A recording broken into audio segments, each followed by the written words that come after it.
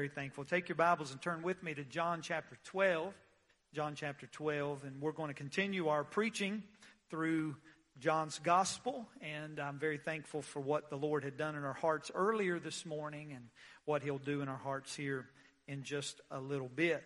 As you can remember, it's 2 weeks ago, and there's something funny going on. Y'all need to fix that. I don't know what happened between the first service and now, but that's a little crazy going on here. It's messing with me. I'm hearing myself twice, so fix that if you would. Look at verse number 9 of John chapter 12. The Bible says this: much people of the Jews therefore knew that He was there, and they came not for Jesus' sake only, but that they might see Lazarus also, whom He had raised from the dead. But the chief priests consulted that they might put Lazarus also to death, because that by reason of him, many of the Jews, notice this, many of the Jews went away and believed on Jesus. So just think about it. 2 weeks ago, we preached on Lazarus being raised from the dead, and of course now people are starting to hear that Jesus raised a man from the dead. This had not happened. And when they heard this, they wanted to find this Lazarus and see him for themselves. I mean, they could not believe that Jesus could raise a man from the dead. And so when the religious crowd heard it, they were afraid that others would believe that Jesus Christ was the Messiah. And so they said, we need to kill that man. We need to kill Lazarus. And that's exactly what's going on in these 3 verses. There is a plot to kill Lazarus. They're wanting to kill a man. Now think about it. He's just been dead a few days before, and they're wanting to kill him again. Little did they realize that if they'd killed him 1,000 times, Jesus could have raised him 1,000 times. Amen? And think about it. This is the one miracle that Jesus did that was going to be walking around telling other people. He turned the water to wine. He had caused a storm to cease. He had put a blind man, of course, gave him his sight. He had done these things, but water to wine was drunk, and the storm had ceased its raging. But this man was able to actually speak about what Jesus did. And by the way, there's a message in that. Lazarus ran around and he was telling others what had happened. I mean, this is amazing. He had an impact on others because of what Jesus did. And church, this is not the message, but this is really what I want to give you just about these 3 verses is if God has done something for you and I, we ought to go around and tell people. We ought to be a living proof of what Jesus has done for us. A living testimony is what I like, a testimony. And that's exactly what Lazarus was. He was a testimony of God's goodness. But here's things kind of pick up in verse 12. We see an entry, a triumphal entry of Jesus.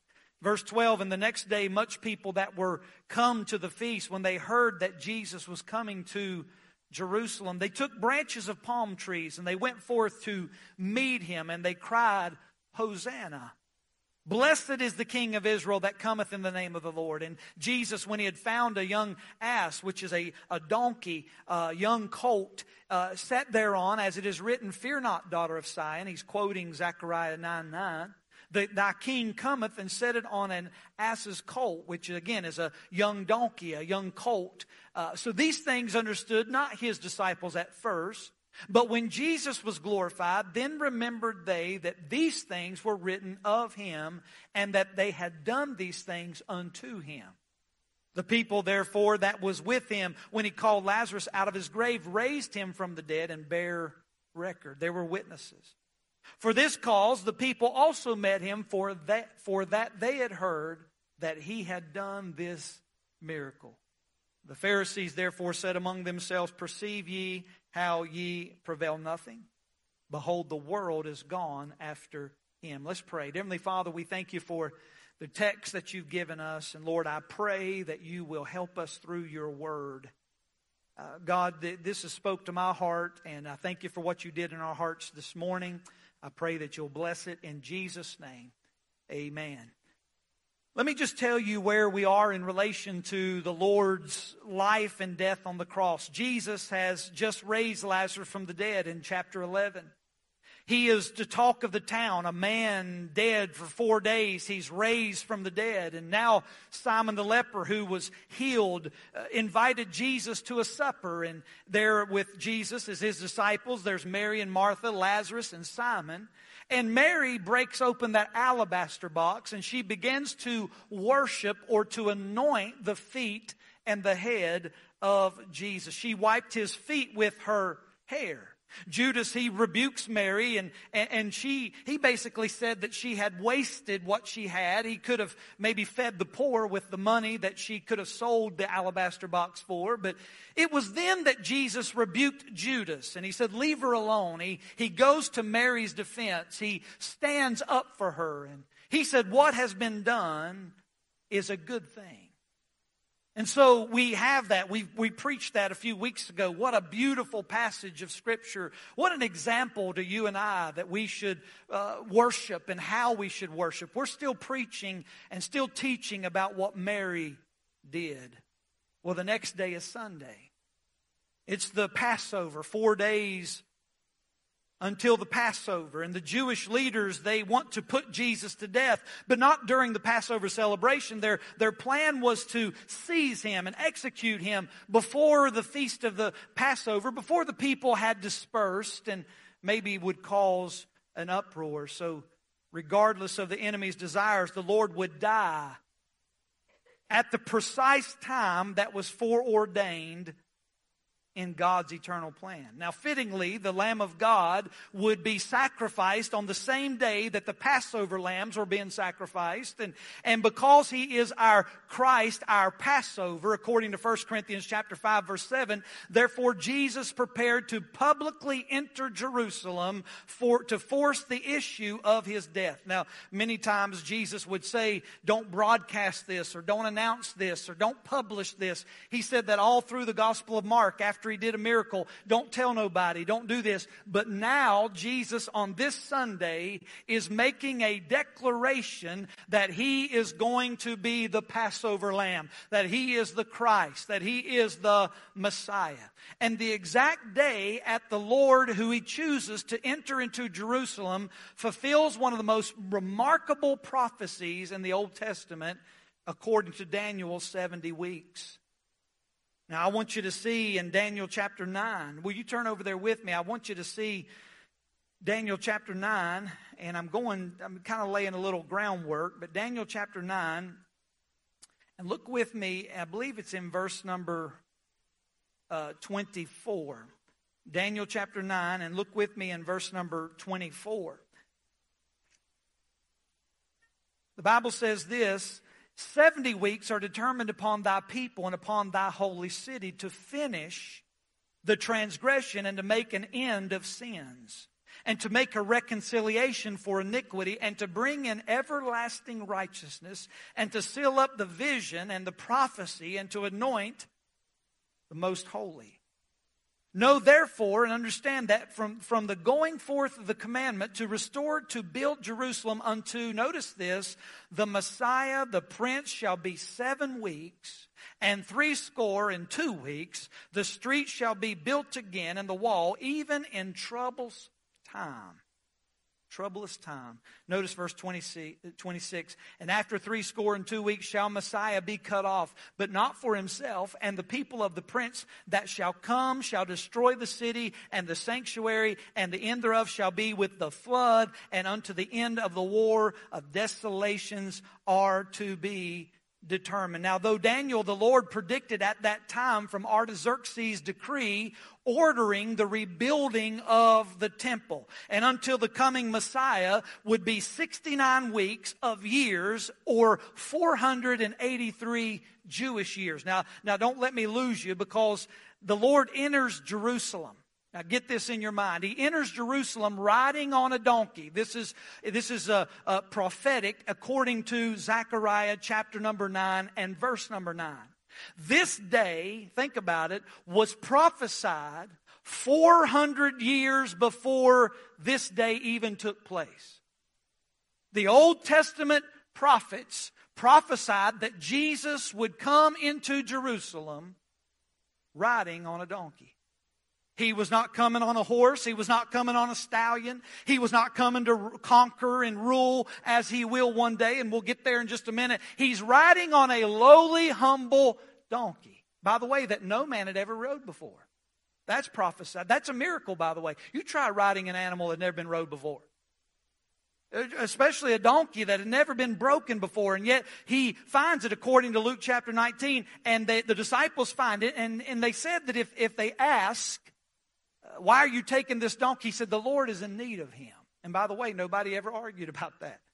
They bring the donkey to Jesus. He gets on that donkey after they laid their clothing over the back of that donkey. And Jesus begins his journey over the Mount of Olives through that valley of the Kidron. And he goes up as he's going to enter into Jerusalem on that Sunday, that Passover Sunday. Now, I believe this. I believe that God's Word is inspired.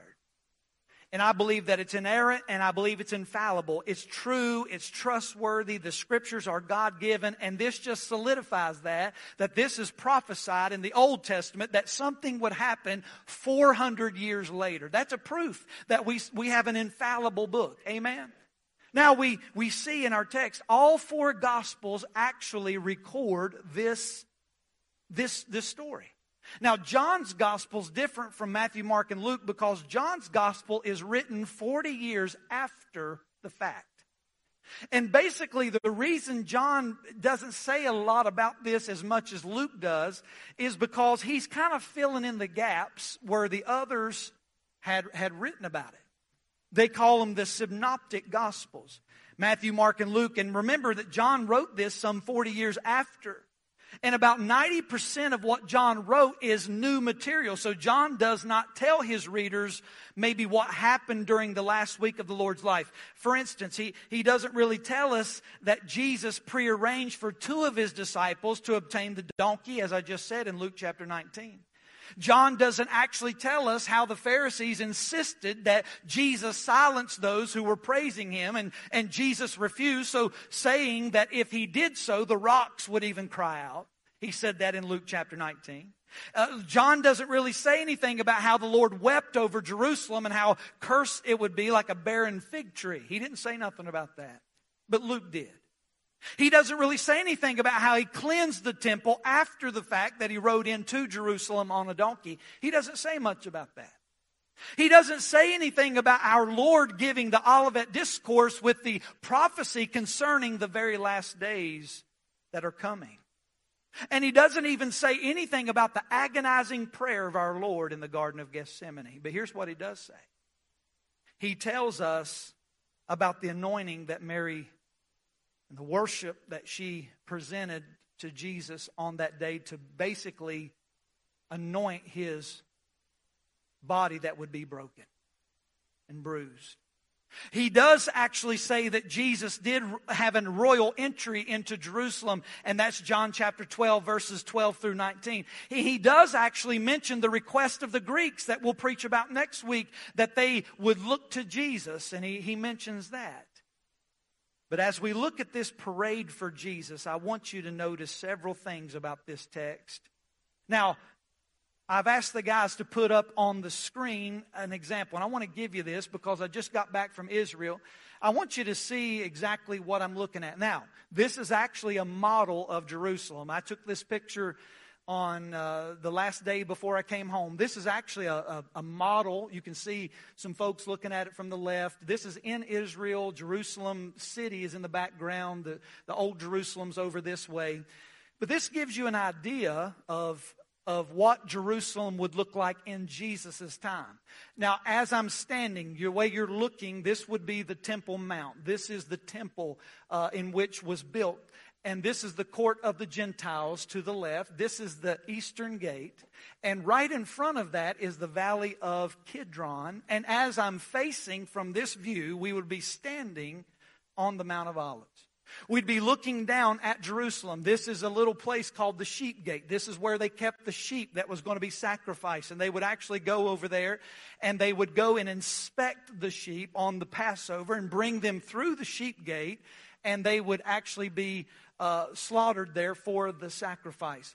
This is the pool of Siloam down here at the very bottom. And the pilgrims, all of the pilgrims that came from all over Israel would come up these steps and enter into, if they were Gentiles, they would go into the Gentiles' gate. And of course, the men would have their section, the women would have their section. And the Jews, to bypass the Gentiles, would actually have tunnels.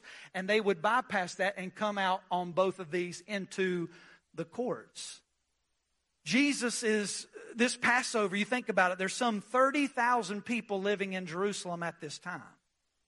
But when Passover time came, everybody would come and converge. There could have been over 1 million folks in Jerusalem. So can you imagine in your mind right now, as Jesus is coming, what are they doing? They are crying, Hosanna. They have their palm leaves out. They are actually celebrating the fact that Jesus is coming into town. Now, the book of Exodus, if you go back and you read the book of Exodus, maybe in your yearly reading, you've already gotten to Exodus already. You'll read in Exodus that it required that every family have its own lamb as a sacrifice. This is the reason for Passover. Every family had their lamb for sacrifice. They were to bring a lamb 4 days for Passover, and the lamb was inspected without any defects, without any blemishes. And then while the lambs were brought in and inspected, in rides Jesus, the Lamb of God. Think about this. And he too is inspected. Amen. And those who inspected him declare, I find no fault in him. Amen. And so Jesus was the Lamb of God. He did not come to celebrate Passover. He came to be the Passover. You understand? And there was no fault in him. Now, it's estimated that as I said earlier, 30,000 Jews lived, but now there's many, sometimes 6 times as many Jews would have converged upon Jerusalem at this time. Now look at the procession. Jesus is engineering everything that happens. Jesus is riding in on an unbroken donkey, and it's a young donkey, it's a colt. And that within itself is a minor miracle. Thousands are around him and behind him shouting, Blessed is the King of Israel who comes in the name of the Lord. They're basically quoting Psalms 118. They're shouting a phrase called Hosanna, which means save us. They had the wrong view of Jesus. They're saying, save us. What are they saying? Save us from our sins? Oh no, they save us from Rome. Jesus is here. He's going to deliver us. Here's the palm branches. Well, you say, Pastor, why palm branches? Well, according to Jewish historians, Josephus, he said that a Jew was actually to always have 2 things on him as journeying to Passover. One thing was a knife in case he encountered war. Another thing is a palm branch in case of victory. And in this case, they are waving the palm branches. See, the palm branches go all the way back to the Maccabees, when the Maccabees actually ran Syria out of Jerusalem because they had desecrated the temple. They killed a pig on a day, and they went inside the temple, and they sprayed blood all over that temple, and they desecrated the temple. And the Maccabees, they rose up, and they decided to drive the Syrians out. And from that point on, they began to use palm branches as a sign of victory. We see the engineer. Jesus is in control. Jesus is controlling this. He's saying, look at me. I am the Messiah. I've told you to be quiet about it. My time has not yet come. But now I'm announcing to everyone, hey, I'm here. I'm going to save you from your sins. I am the Messiah. But then I want you to notice the cheer. See, does it seem strange to you that Jesus accepts and even encourages this praise? Look at our text. They took branches in verse 13 of palm trees, and they went forth to meet him and cried, Hosanna, blessed is the King of Israel that cometh in the name of the Lord. No, I want to clarify this. Turn over with me to Luke 19. I want to show you what Luke says about this particular text. Luke chapter 19. He's just a little bit more detailed over the story than John is. In verse number 28 of Luke 19, it says, "And when he had thus spoken, he went before, ascending up to Jerusalem." So he's through the valley of Kidron. Now he's going up toward the eastern gate. You see it right there in the front. "And it came to pass, when he was come nigh to Bethpage and to Bethany at the Mount of Olives," called the Mount of Olives, "he sent up two of his disciples, saying, Go ye into the village over against you, in which you are entering, and ye shall find a colt tied, wherein no man sat. Loose him, and bring him hither. And if any man ask you, Why do ye loose him? Thus shall ye say unto him, Because the Lord hath need of him. And they were sent and went their way, and found even as he had said unto them. And as they were loosing the colt, the owners thereof said unto them, Why loose ye the colt? And they said, The Lord hath need of him. And brought him to Jesus, and they cast their garments upon the colt, and they set Jesus thereon, and he went. They spread their clothes in the way, and when he had come nigh, even now to the descent of the Mount of Olives, the whole multitude of the disciples began to rejoice and praise God with a loud voice for all the mighty works that they had seen, saying, Blessed be the King that cometh in the name of the Lord, peace in heaven and glory in the highest." This is what they're praising. Basically, they're singing Psalms 118 about verse number 25. "And some of the Pharisees from among the multitude said unto him, Master, rebuke thy disciples." So the Pharisees got annoyed with the behavior of these disciples and others. And they looked at Jesus and they said, "Jesus, rebuke them." Now notice, Jesus was not about earthly praise. He was not about getting the notoriety of man. But here's what Jesus said to these Pharisees. Verse 40, "And he answered and said unto them, I tell you that if these should hold their peace," talking about these people, "the stones would immediately cry out." If they happened to listen to what you're saying, the very things that I created in the beginning of time would begin to praise the Lord. He said, "Don't you tell them to hush, because if they did, oh my, the rocks would cry out." And so what the people wanted to do, at this point, they wanted to make Jesus king before this time. Do you remember in John chapter 6, do you remember when Jesus fed the 5,000 and right after the feeding, the crowd began to follow him and Jesus literally had to slip away? The Bible says in John 6, because they wanted to make him king. The people always wanted to put a crown on Jesus, and Jesus said, "No, I'm not here to be an earthly king. I'm not here to be a conqueror. I'm not here to beat someone. I'm here to save you from your sins." Matter of fact, in Luke 19, that same chapter I've been referring to, in the earlier verses, it says in verse 10 that he came to seek and to save that which was lost. And the disciples never understood why he would do this. Now, why the change? Now, listen, stay with me. Why the change?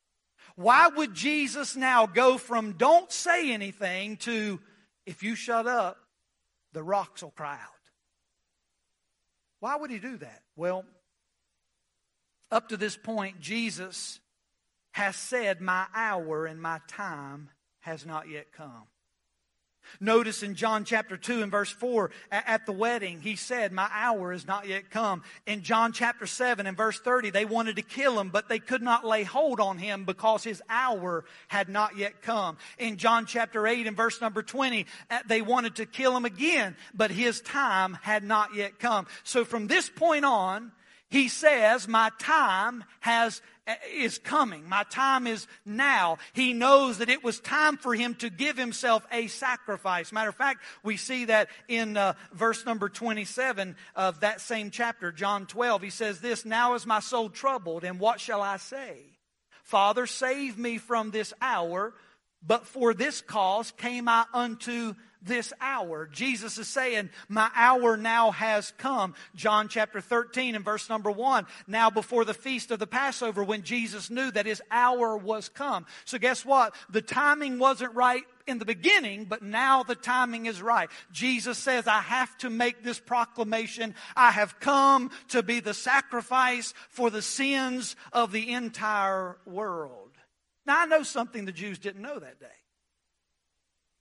On that day that Jesus rode into Jerusalem as a lamb, willing to die for our sacrifice, that day is soon coming when he will ride into Jerusalem, not on a donkey, and not as a lamb, but he will ride in on a strong white horse to rule and to conquer his foes. He's going to ride in as a lion, not a lamb. Matter of fact, turn over with me to Revelation chapter 7. I want to read to you the only other time in Scripture that the palm is mentioned in the New Testament. Revelation chapter 7 and verse number 9. And after this I beheld, and lo, a great multitude which no man could number, of all nations and kindreds and people and tongues, stood before the throne, before the Lamb, clothed with white robes, and notice, and palms in their hands. Now the last time a palm was in their hand was here. But here, futuristically, right after the seals had been poured out, right after the wrath of God has been poured out on the world, and these 12 tribes give up their 12,000, these Jewish prophets, the 144,000, right after all of that, here John sees a sight that has not been seen, same John, since the Passover. They're standing there in white robes with palms in their hands. Now notice what's happening. And cried with a loud voice, saying, Salvation to our God, which sitteth upon the throne, unto the capital L, Lamb. And all the angels stood around the throne and about the elders and the four beasts that fell on the throne, before the throne, on their face, and worshiped God, saying, Amen. Blessing and glory and wisdom and thanksgiving and honor and power and might be unto our God forever and ever. Amen.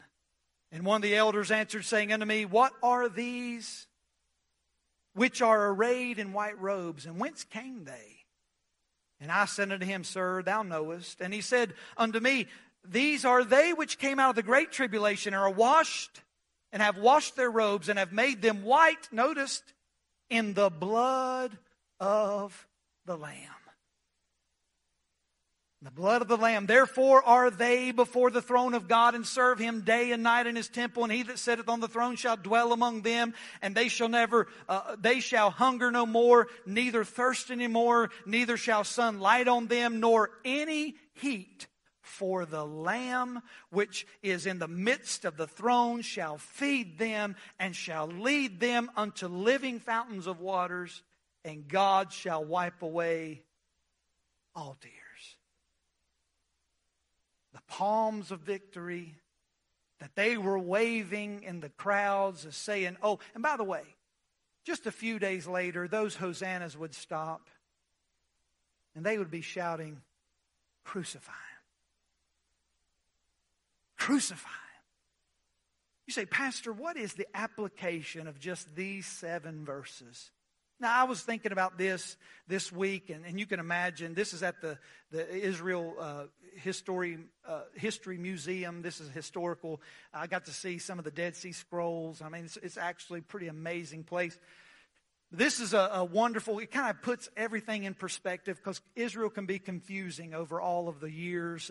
Rome obliterated this, so it didn't look like this. Rome came in AD 70 and destroyed all of this. The temple was desecrated and destroyed.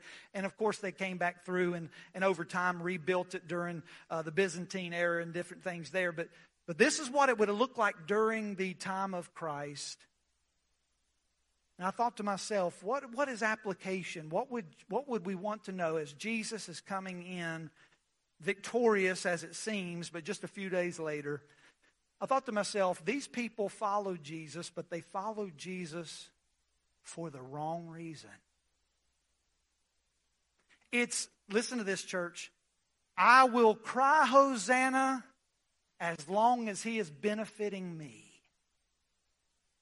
Hosanna! Oh, he's the king. He's come to save us. He's come to make our lives so much better. Is he? See, it's so much easier to follow Jesus when he's making your life so much better, isn't it? But that ain't the way it's always going to be. Matter of fact, if you were to go to Hebrews chapter 11, you would find that in Hebrews, about midway through, about verse number 35, it talks about those that would suffer and even be martyred. Matter of fact, I want to read that to you. Hebrews chapter 11, you don't have to, for sake of time, turn over there. But I want you to notice what he says in Hebrews 11, verse 35. Women received their dead raised to life again. And others were tortured, not accepting deliverance, that they might obtain a better resurrection. You understand, those people in the hall of faith, every one of them suffered. And yet we revere them and we say, oh, these people, oh, such great faith. Every one of them went through the fire. And yet Jesus says in verse 35 that they may obtain a better resurrection. Some of them died for the faith. Jesus, listen, folks, this is not a message about you fighting for Jesus. Nowhere in Scriptures do I see Jesus commanding us to fight for him. You know what Jesus wants us to do? He wants us to follow. Here's a reason not to follow Jesus. Put that up. Application number 1. We don't follow Jesus don't follow Jesus only because the temporal benefits you think he might provide for you. Temporal. He can make my marriage better. Yes, Jesus can make your marriage better, but what if he don't? He's still God. He's still good. And he's still worthy of you following him. But he can bring my kids home. You're absolutely right. Jesus can bring your wayward son home. He can bring your wayward daughter home. Hey, Jesus can bring my health back. My health is gone. Yes, Jesus, I believe that we can pray and ask for miracles. But what if he don't? Are you still going to follow? These people here, as soon as they realized Jesus was not going to benefit them, they turned on him and said, crucify him. And you know what? You say, Pastor, that was then. They're still doing it today.